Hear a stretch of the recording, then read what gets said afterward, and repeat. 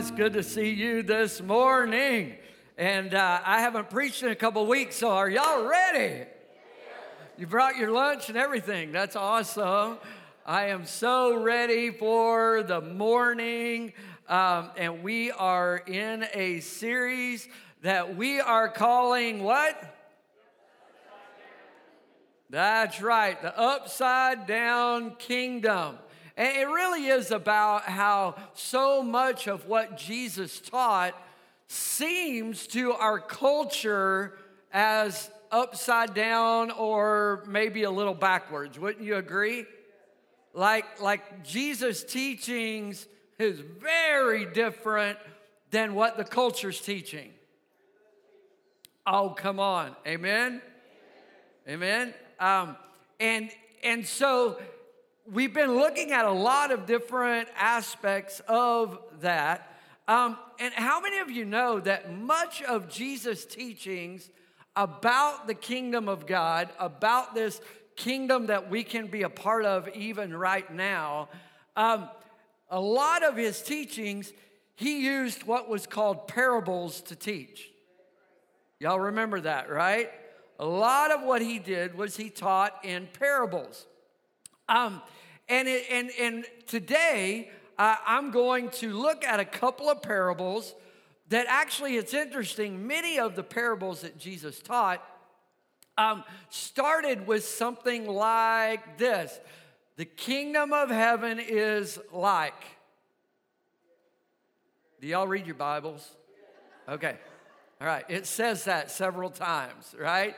The kingdom of God is like, the kingdom of heaven is like, and then he'll tell a story, right? He'll tell a story.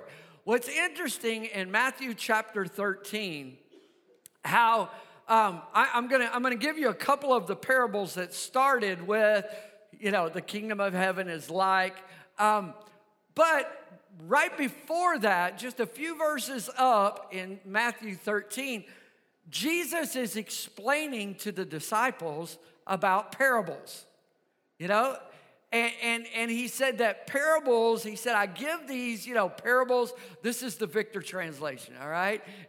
He gives parables, these stories, to help nail down the truth. And he does it in a way so that those that are seeking to see truth, to find truth, can find it in these parables.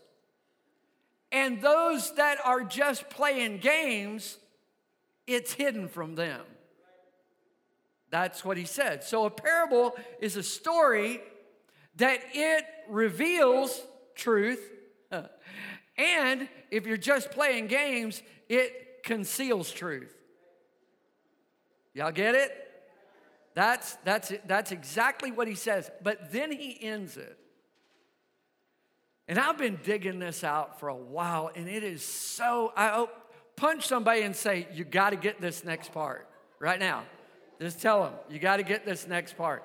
Don't hit them hard, just kind of make sure, all right?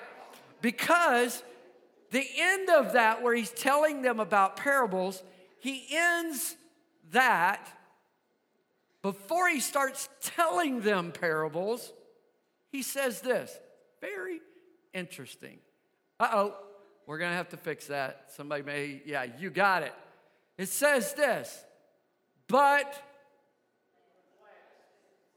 blessed are your eyes because they, what? And your ears because they hear. Blessed. It's the same Greek word that he used in the Beatitudes that we've been studying some. It's the same word for blessed. And somebody tell me, what is our definition of blessed? Oh, come on, what was it? Deeply, oh man, am I gonna have to start over? All right, deeply, everybody say it together, ready? Deeply satisfied. That's the Greek word for blessed. Deeply satisfied. Deeply satisfied are your eyes, because you see. You're looking for the truth. Deeply satisfied are your ears, because you want to hear it. Deeply satisfied. I don't know why this jumped out at me, except for we've been doing this whole deeply satisfied living, that's blessed. I am blessed. I am deeply satisfied. And one reason this stuck out to me is I remember Solomon. You may remember this. Solomon makes this statement, and he says this. He says, the eye is never full of what it wants. The ear is never full of hearing. The eye is never full of seeing, and the ear is never full of hearing. Think about that. The eye is never, have you ever thought about your eye never fills up? It's never full of seeing. I want everybody to do this. Everybody take a big old breath and suck all that you can into your lungs. Ready? Everybody go.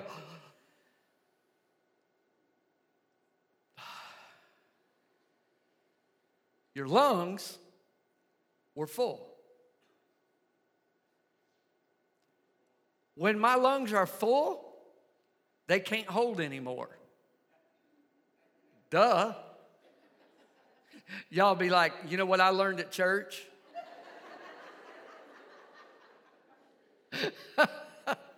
I learned that when my lungs are full, they full.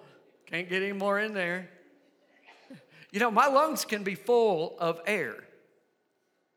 My hands, how many of you know, especially the mamas in the room, you can only hold so much. And then your hands are what? They're full.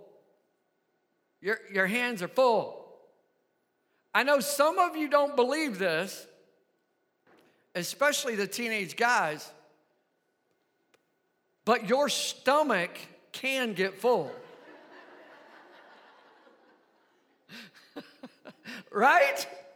Your stomach, you can eat enough that your stomach is what? Full. My hands can be full, my lungs can be full, my stomach can be full. My eyes never fill up. Never fill up.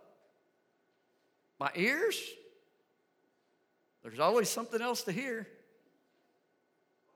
Right? Right? But then Jesus comes along. And he's not contradicting what Solomon said. He's offering something different. Jesus comes along and he's saying, you know what? Your eyes may never fill up, but your eyes can be deeply satisfied. Your ears, they can be deeply satisfied. If you can grab hold of these parables, that's what Jesus was saying. This is the end of where he was telling them about the importance of parables. If you can grab hold of the truth of these parables, your eyes, they may still see, but they don't want it.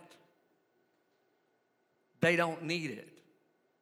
Your ears, they may still hear stuff, but you're not drawn to it. It's kind of like this.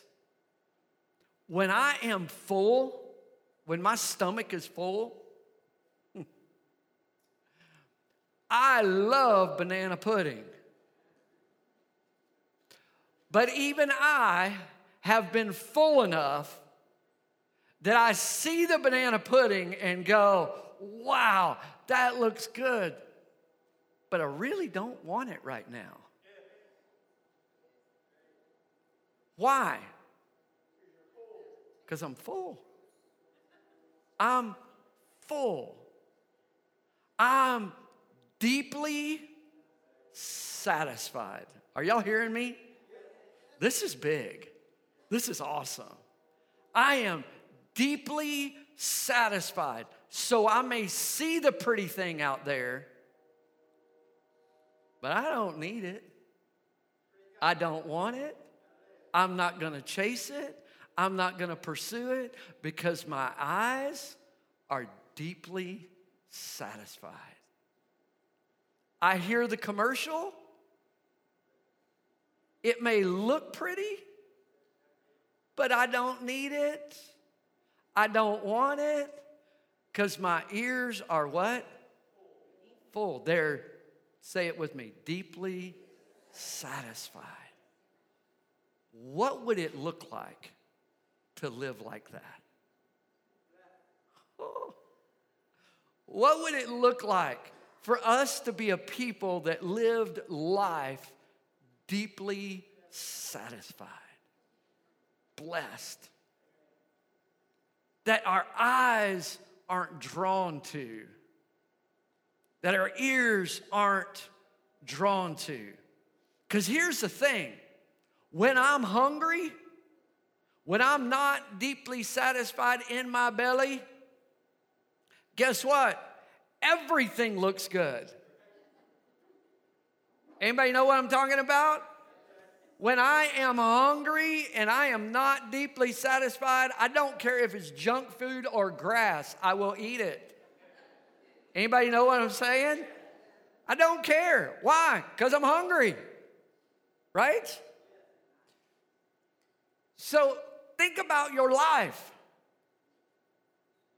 Do we live hungry that just everything satisfies? Or are we living blessed? Deeply satisfied. That is huge. That is so huge. When I'm deeply satisfied, it can look good, but I'm like, I'm all right without it. I don't need it. I just don't. And Jesus is saying, if you can grab these truths of the parables of the kingdom of God,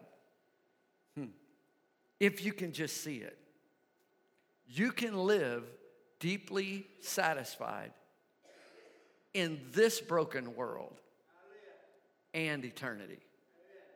I don't know that we believe that. Because all we do is focus on how broken it is, not how blessed we can be. Blessed is deeply satisfied. It has nothing to do with how much is in the bank. We're deeply satisfied. You can have a lot in the bank and be deeply satisfied today. You can have nothing in the bank and live deeply satisfied. Isn't that cool? That's a little upside down, wouldn't you say? Are y'all with me? Are y'all still soaking on that, or can I move on? You move on? You got it? Well, I'll know by your Facebook and stuff if you got it, all right? So, all right? Am I going to live deeply satisfied? See, just a few verses after this, in the same chapter, Jesus tells two very short, very quick parables about being deeply satisfied and what that could look like. All right, are y'all ready? We're going to read them together. Are you ready? All right, let's look at this. He says, the kingdom of heaven is like. Everybody say it's like. It's like treasure that's hidden in a field. And a man found it, and he hid it again. And then in his joy, he went and sold some of his stuff. Sold all he had and bought the field. the very next verse, saying it again. Again, the kingdom of heaven is what? Like a merchant looking for fine pearls. When he found one of great value, he went away, sold everything he had, and bought it. Lord, help me explain this the way you've given it to me, so we could grab it for all it is and learn to live deeply satisfied. Amen? Amen. The kingdom of heaven is like. Now, in this first one, there's a guy, and we don't know if he was just walking across the field and stumbled onto a treasure that was partially exposed. You know, it says it was buried in there. So I tend to think the guy was actually, this is Victor, it's not in the Bible, we don't know for sure, but I think that he was actually plowing the field for somebody, because it kind of gives the idea that he dug it up, right? And so I think he was probably plowing a field, and he dug up this treasure, or he found, or he stumbled across this treasure. He wasn't looking for a treasure, didn't know that day he was going to find a treasure. He just stumbled across a treasure. We don't know what the treasure is, right?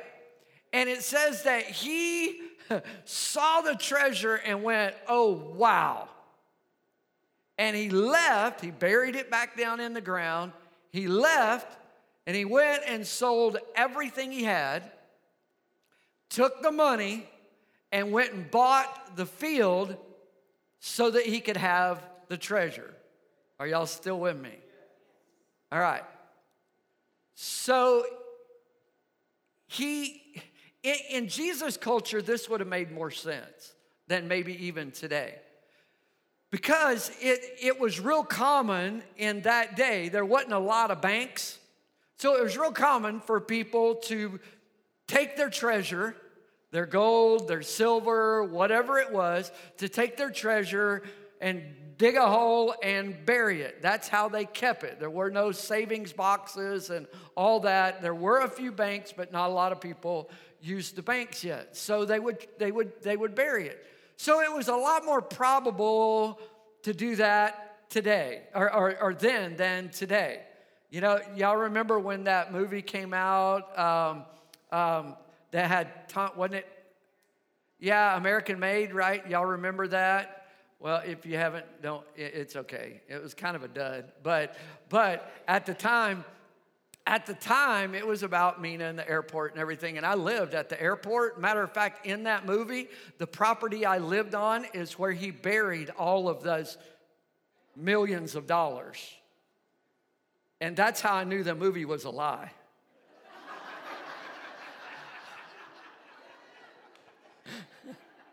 I had holes all over my yard. There ain't nothing there, y'all. Ain't nothing there. All right.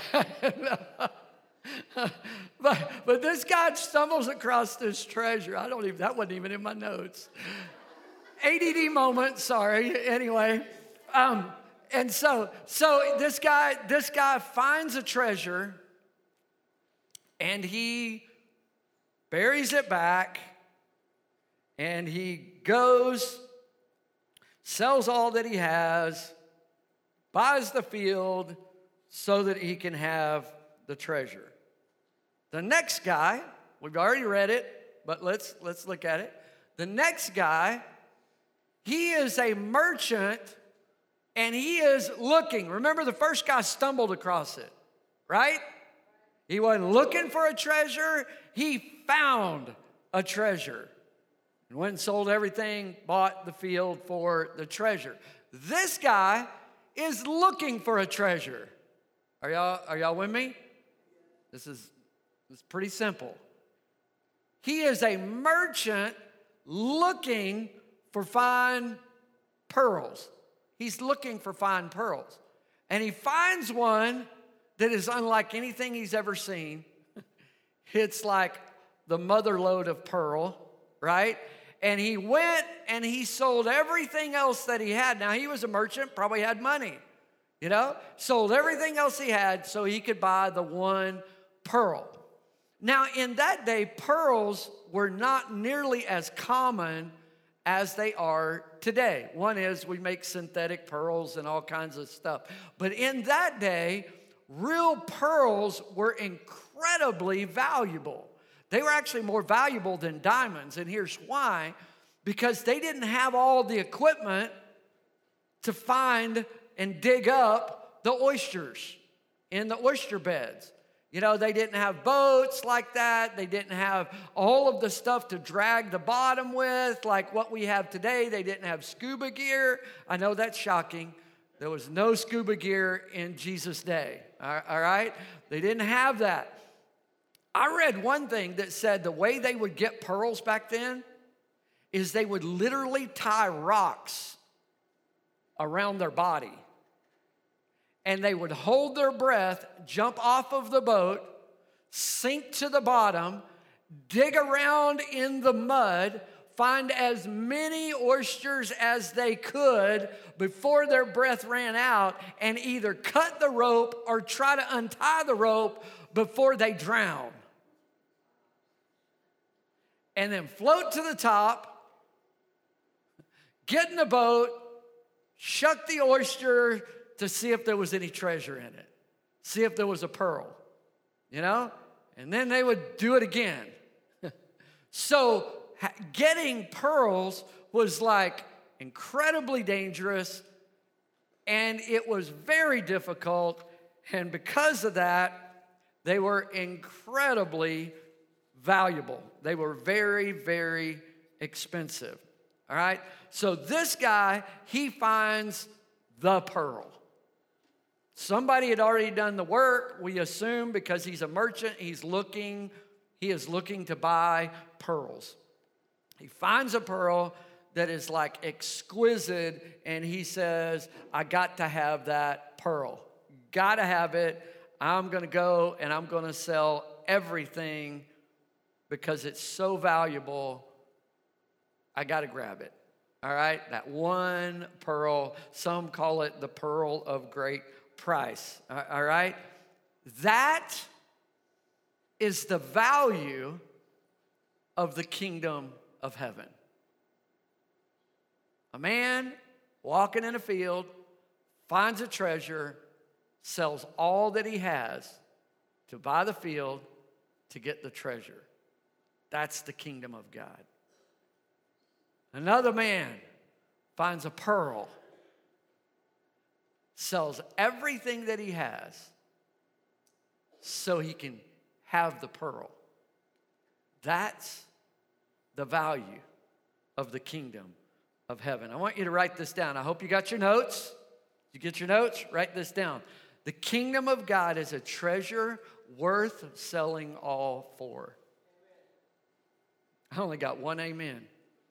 I'm not taking up a collection, all right? So the kingdom of God is a treasure worth selling all for.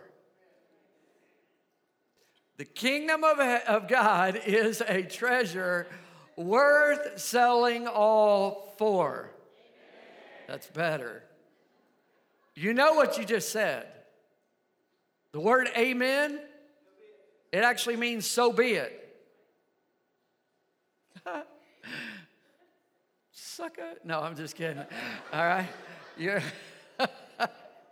No, think about it. You just said, Lord, let it be. That the kingdom of God, it is a treasure worth, it's priceless. The kingdom of God is priceless. The kingdom of God he's invited you into is priceless. Think about this. How do you put a price on salvation?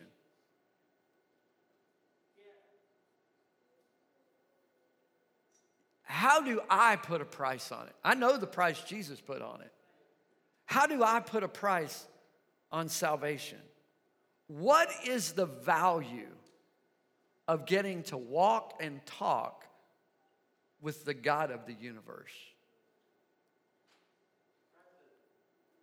What's that worth? How much is forgiveness and freedom from sin worth? What's it worth? What's it worth? See, the kingdom of heaven, it's a treasure that is more valuable than anything that we can even imagine.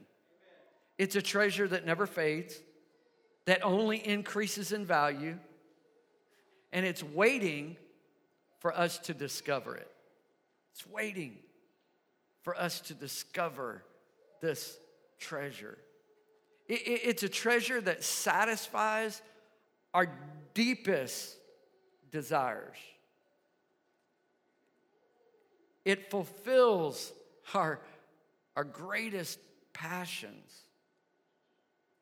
It gives purpose to life. It's a treasure that has given sight to the blind. It's a treasure that has healed with just a word, right? It's a treasure that clothes the naked, that gives homes to the orphans. It's a treasure that brings, we just sang about it, that brings dead things back to life. It's a treasure more valuable than anything you have in your possession right now. It is priceless. Yet, we are tempted to trade the priceless for the worthless.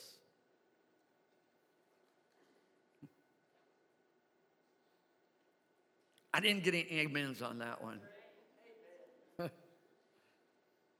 We are tempted to trade the priceless for the worthless. Romans talks about it a little bit. It says, although they knew God, this is talking about us, y'all. They knew God. They knew God. They neither glorified him as God nor gave thanks to him, but their thinking became futile and their foolish hearts were darkened. Although they claimed to be wise, they became, oh, come on. Although they claimed to be wise, they became fools and exchanged. Everybody say exchanged. Traded. Everybody say traded. Traded the glory of the immortal God for images made to look like mortal human beings and birds and animals and reptiles. Therefore, God gave them over to their sinful desires and their hearts to sexual impurity for their degrading of their bodies with one another. They exchanged. Everybody say exchanged. Say traded. They traded the truth about God for a lie and worshiped and served created things rather than the Creator, who is forever praised. They became fools, and they traded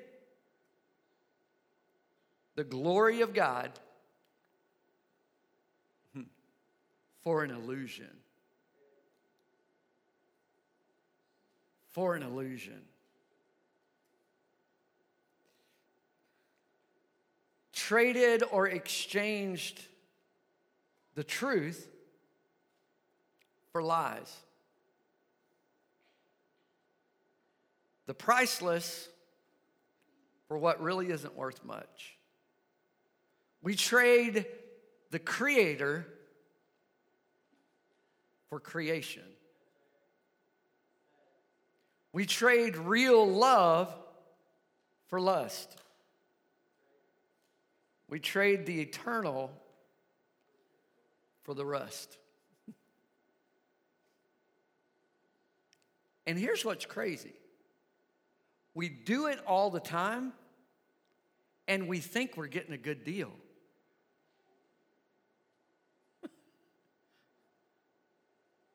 Come on, anybody but me?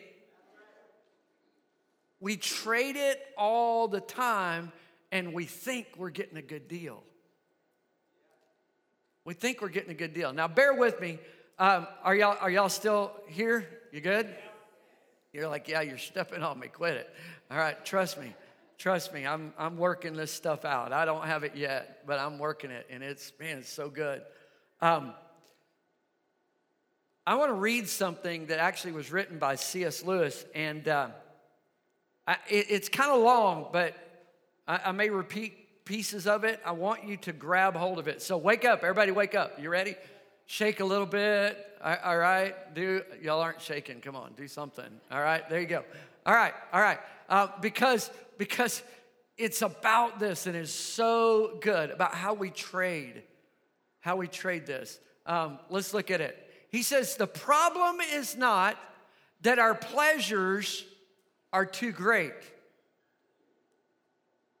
but too small, too narrow, too restrictive, too limited by our own finite imaginations and experiences. I want to read that again. Let it soak in what he's saying. The problem is not that our pleasures are too great, but that they're too small, too narrow, too restrictive, too limited by our own finite imaginations and experiences. If we consider the unblushing promises, I love the way he says that, the unblushing promises of reward and the staggering nature of the reward promised in the Gospels, it would seem that our Lord finds our desires not too strong, but too weak. So, my desires are so often limited to my imaginations and my experiences, but what the gospel is offering, the reward, the unblushing promises and reward, the staggering nature of reward promised in the gospel, it would seem that our Lord not find our desires too strong, but too weak. Listen to this last part. We are half-hearted creatures, fooling about with drink and sex and ambition when infinite joy is offered us. Amen. Like an ignorant child who wants to play in the mud because he cannot imagine what it is meant by the offering of a holiday at the sea. And then he ends, and I want you to write that down. We are far too easily pleased. The lure of the kingdom of this world lulls us to sleep.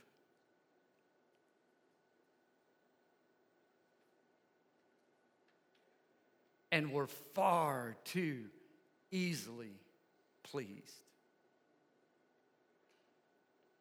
I'm just okay with it. And he's saying, but what Jesus is offering, you can't even imagine. You can't even put words to it. For my eyes to be in a place where there's so deeply satisfied temptation, it's just that. It's never action. Are y'all hearing me? Y'all know there's no sin in temptation.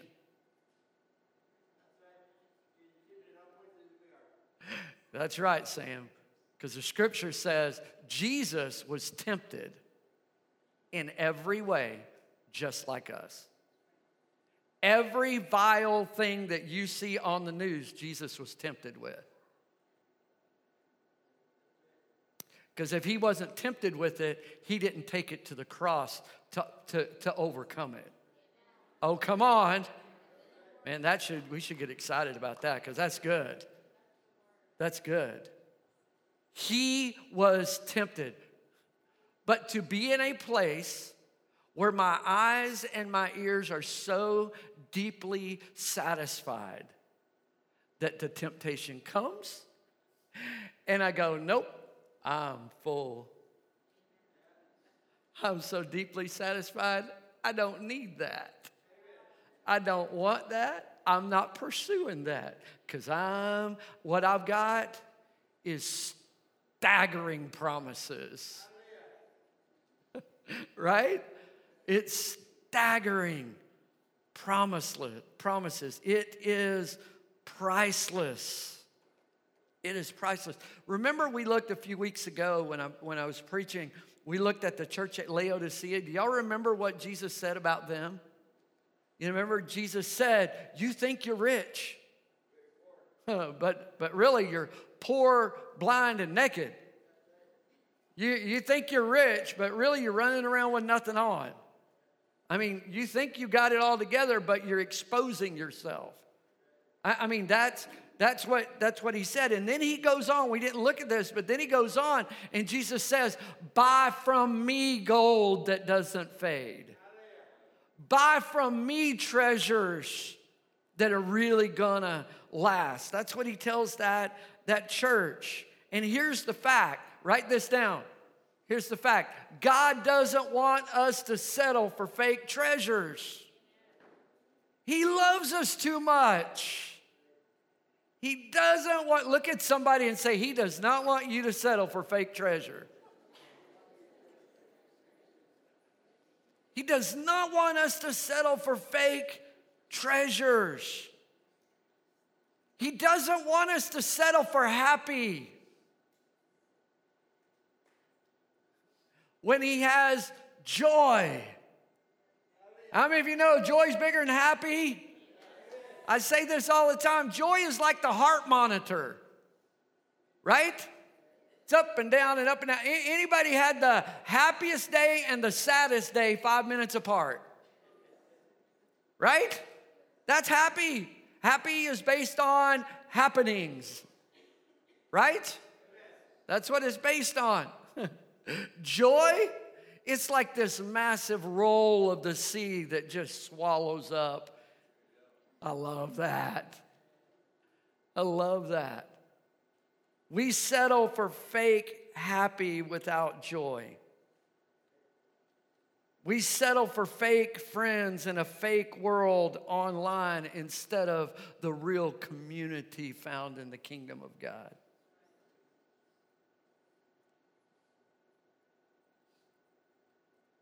We settle for pleasure over purpose. And Jesus is saying, just come to me in my kingdom. Your eyes in my kingdom, your eyes, they can be in your ears, they can be deeply satisfied. So here's a question. We're not done just yet, almost. Do my eyes truly see the value of the right now kingdom of God? The kingdom he offers us right here, right now. Do my eyes see its value? Or are we more drawn to the fake?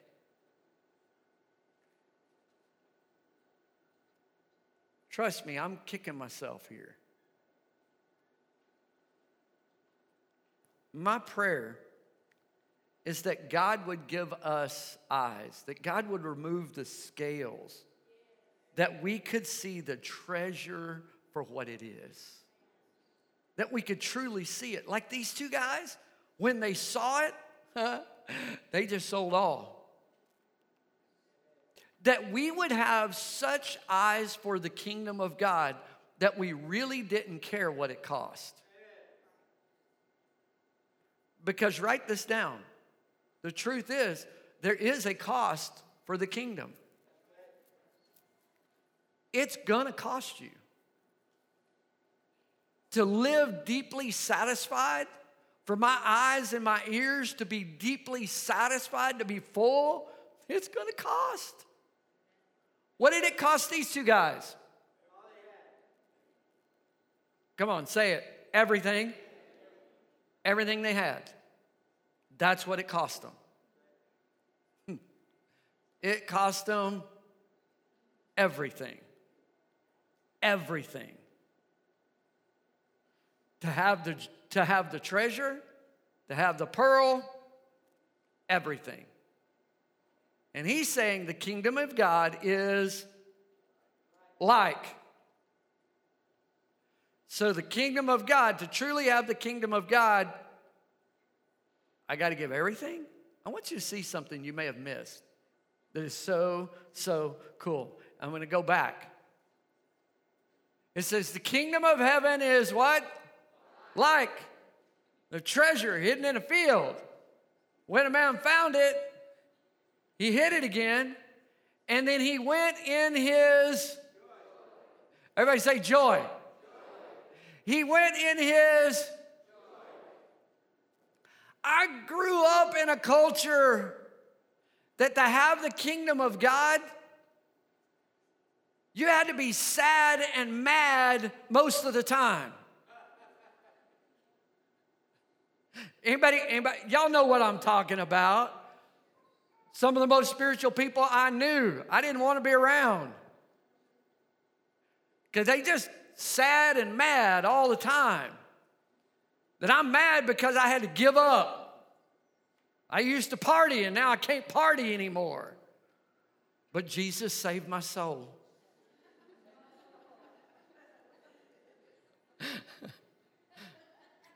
Come on, y'all know what I'm talking about. I gave it all up. He sold it all out of joy. He sold it all, gave it all out of joy. He was ecstatic. He was ecstatic. Write this down. In his joy, he sold everything. In his joy, he sold everything. He was so excited about what he found that the joy was greater than what he was giving up. It was his joy to give up everything for the treasure. And I want to put it in another term. This is kind of a Victor term. Write this down. He recognized his everything was nothing next to God's something. That'll preach, y'all.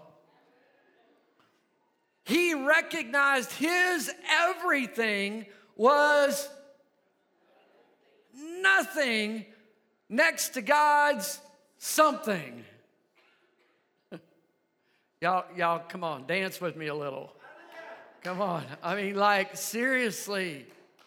He recognized, I couldn't contain it during worship. You should have seen me like while the band was rehearsing this morning. I was a madman, I'm like, to recognize that all that I have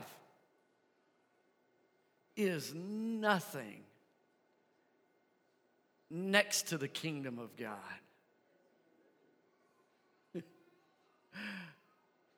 That out of joy. Do y'all remember Paul? When he looked back on his life, he was writing in Philippians, and he was looking back on his life, and he said, if you took everything of my life. Now, Paul was wealthy. He had power. He had position. He had a good future. He had a good retirement. He had everything you could want in that culture. and he walked away from all of it to know Jesus. And he says this in Philippians. He said, if you put everything I've lost in a big pile over here, and you put Jesus next to it, all that I've lost is nothing but a pile of dung. That's the word that's used in the King James English, dung. It's a pile of poop. I could use other words, but y'all got it, right?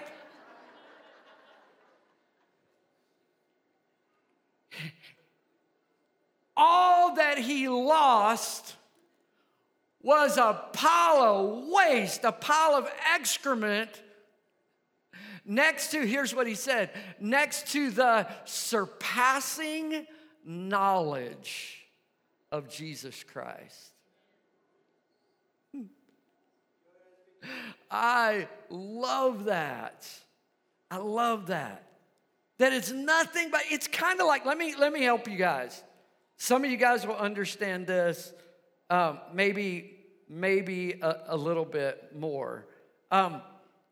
It really is, well, some of you may be sitting there going, you mean I got to give up something for this kingdom? If I really want to experience the kingdom of God, I've got to give up everything? That I have to give up this habit? That I'm going to have to give up some money? That I'm going to have to really experience the kingdom of God, I'm going to have to give up an addiction. I'm going to have to stop sleeping around. I'm going to have to stop the party. If I really want to be a part of the kingdom of God, I'm going to have to give up some time to invest in the community of Christ. No, you don't. You don't have to give up anything.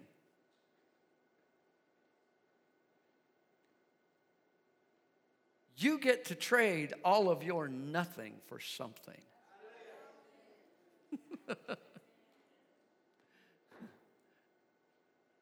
You get to trade drama for peace. Anybody want that? You get to trade brokenness for riches. You get to trade death for real life. It's kind of like trading this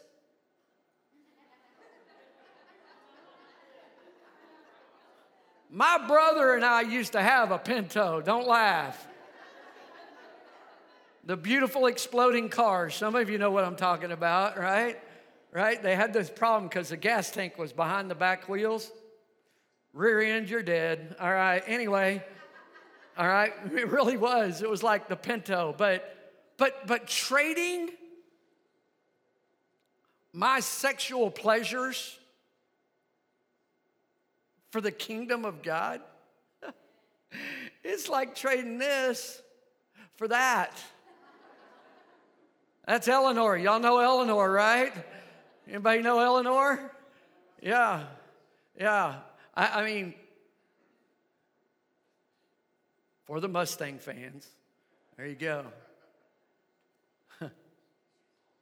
How many of you know that's no trade at all? So somebody got a bad deal. You trade a Pinto for that. I don't care if you're a Ford fan or not. You'd drive it. I promise. I promise. It's kind of like, imagine this. Imagine that you are camping last week on, what was it, Wednesday? Matter of fact, I had to go to Ada, Oklahoma. I actually took a picture. It was, actual temperature was 113 degrees in Ada, Oklahoma. 113. Imagine 113 degrees and you're in that. How many of you know you're going to sleep good at night? right? But then somebody comes along and sees you in that and says, no, no, no, no. If you'll give me that tent, I'll give you this. Come on. Come on. I don't care what the fuel cost.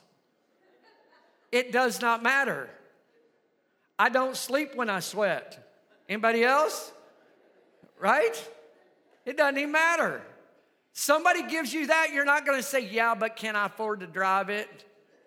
No, you're going to hand them that nasty tent and say, thank you, Jesus. Come on, right? Right? How many of you know a $10 Walmart tent is no trade for this? Somebody got a bad deal. Right? Right? The kingdom of heaven, giving up all of my nothing, is like giving that for that. I don't know, all the guys, imagine in your mind, twin big blocks. And go, thank you, Jesus. I don't know why, they just sound better in a boat. Can I get an amen from somebody, right? I mean, how many of you know trading a rowboat for that?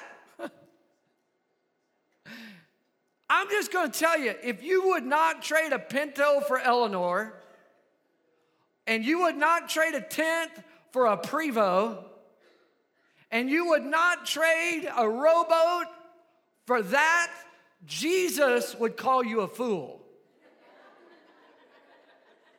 And I just read the scripture to prove it. He would call you a fool. Because you have at your fingertips more than you can imagine. And you go, no, I really like my Pinto.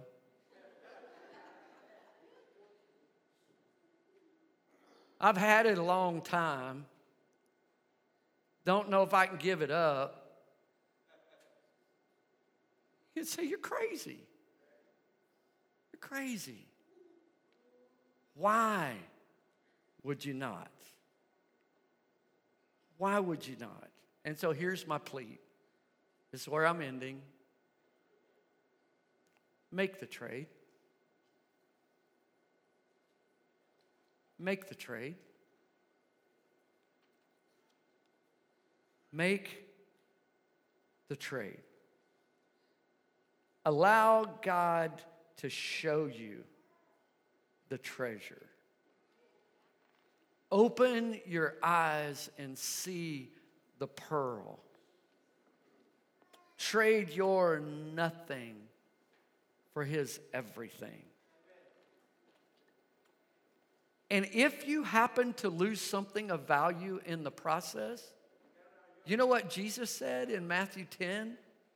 He said to his disciples, he said this, and he says it to us today. He said, if you lose anything for my sake, I will make sure you get 100 times more.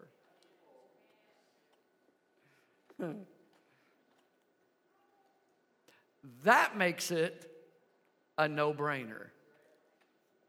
So why would we not go all in to the kingdom of God? Why would we not go all in? There's only one reason I can imagine. And I want you to write that down. And it's because we don't see the treasure for what it is. The only reason we wouldn't trade it is we don't see it for what it really is. We've got scales on our eyes. We've got things that draw our eyes and our ears to the fake, to the temporary. And I'm preaching to me. The only reason we wouldn't trade it is we don't see it. We just don't see it for what it is. So, Lord, we come to you.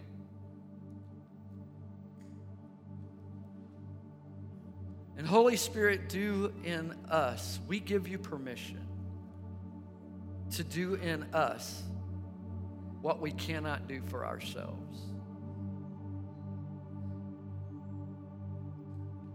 Give us eyes like David, who says, just like the deer pants for the water, like I gotta have it, I gotta have the water, I gotta have some water, I gotta have some water, so my soul longs for you. Holy Spirit, do a work in us that we would be like Paul and say, anything that I've lost, that I've given up, it's just a pile of dung.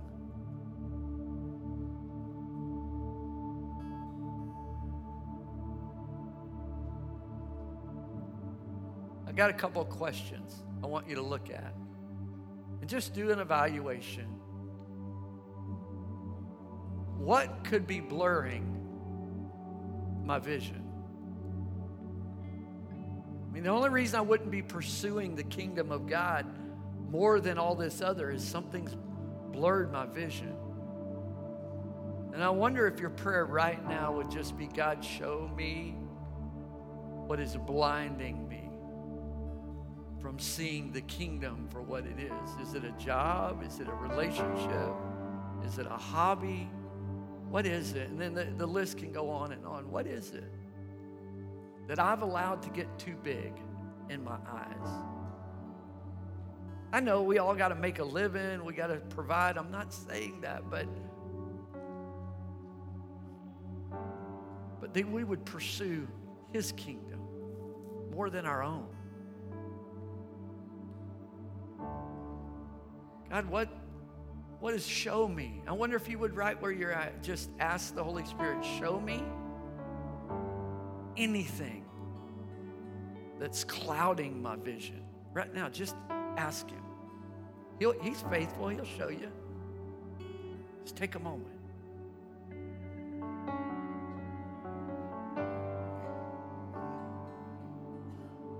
It's clouding my vision, and I can't experience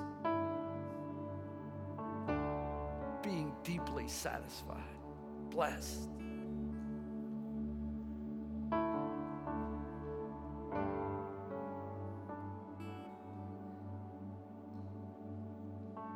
And then maybe repent. Just say, God, I repent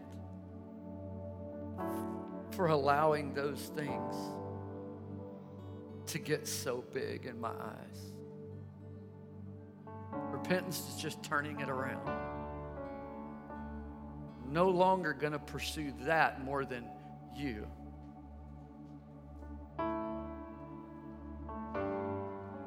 Because you said seek first your kingdom and then all the other stuff works.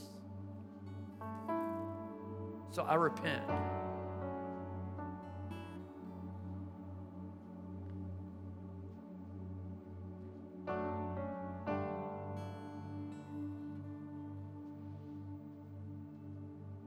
And then maybe your prayer is this: God, give me eyes to see, ears to hear,